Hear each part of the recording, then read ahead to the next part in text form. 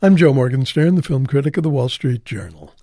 A decade ago, Jennifer Westfeldt starred in a fine independent feature called Kissing Jessica Stein, which she wrote with Heather Jergensen. It was a dating game comedy with a twist. After meeting too many dreary men, Jessica replies impulsively to a personals ad in the Women Seeking Women section. This leads to a lesbian affair that's as charming as it is complicated. Now Westfeldt has written and directed a straight comedy with herself in a starring role. Once again, there's a twist, but no charm at all. She plays Julie, whose biological clock is ticking loudly. Instead of marrying, she makes a deal with a lifelong friend. He's played by Adam Scott. They'll have a baby, then share custody, and continue to date other people. It's their solution to the problem of procreating while still preserving romance in their respective lives. Why they'd want to have a baby is another question, given the horrors that child-raising brings to the lives of their married friends. Domestic quarrels, endless encumbrance, and, in the case of their own kids, serial attacks of explosive diarrhea.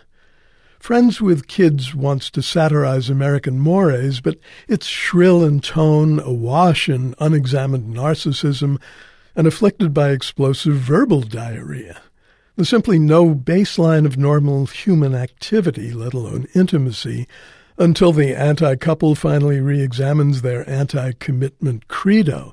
By then, everyone's been so selfish and dislikable that our commitment to the film is lost.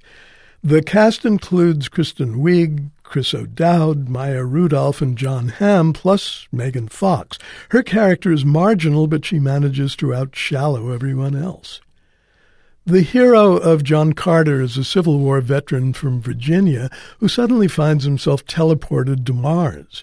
Actually, he's been telegraphed, as he was in the Edgar Rice Burroughs novels.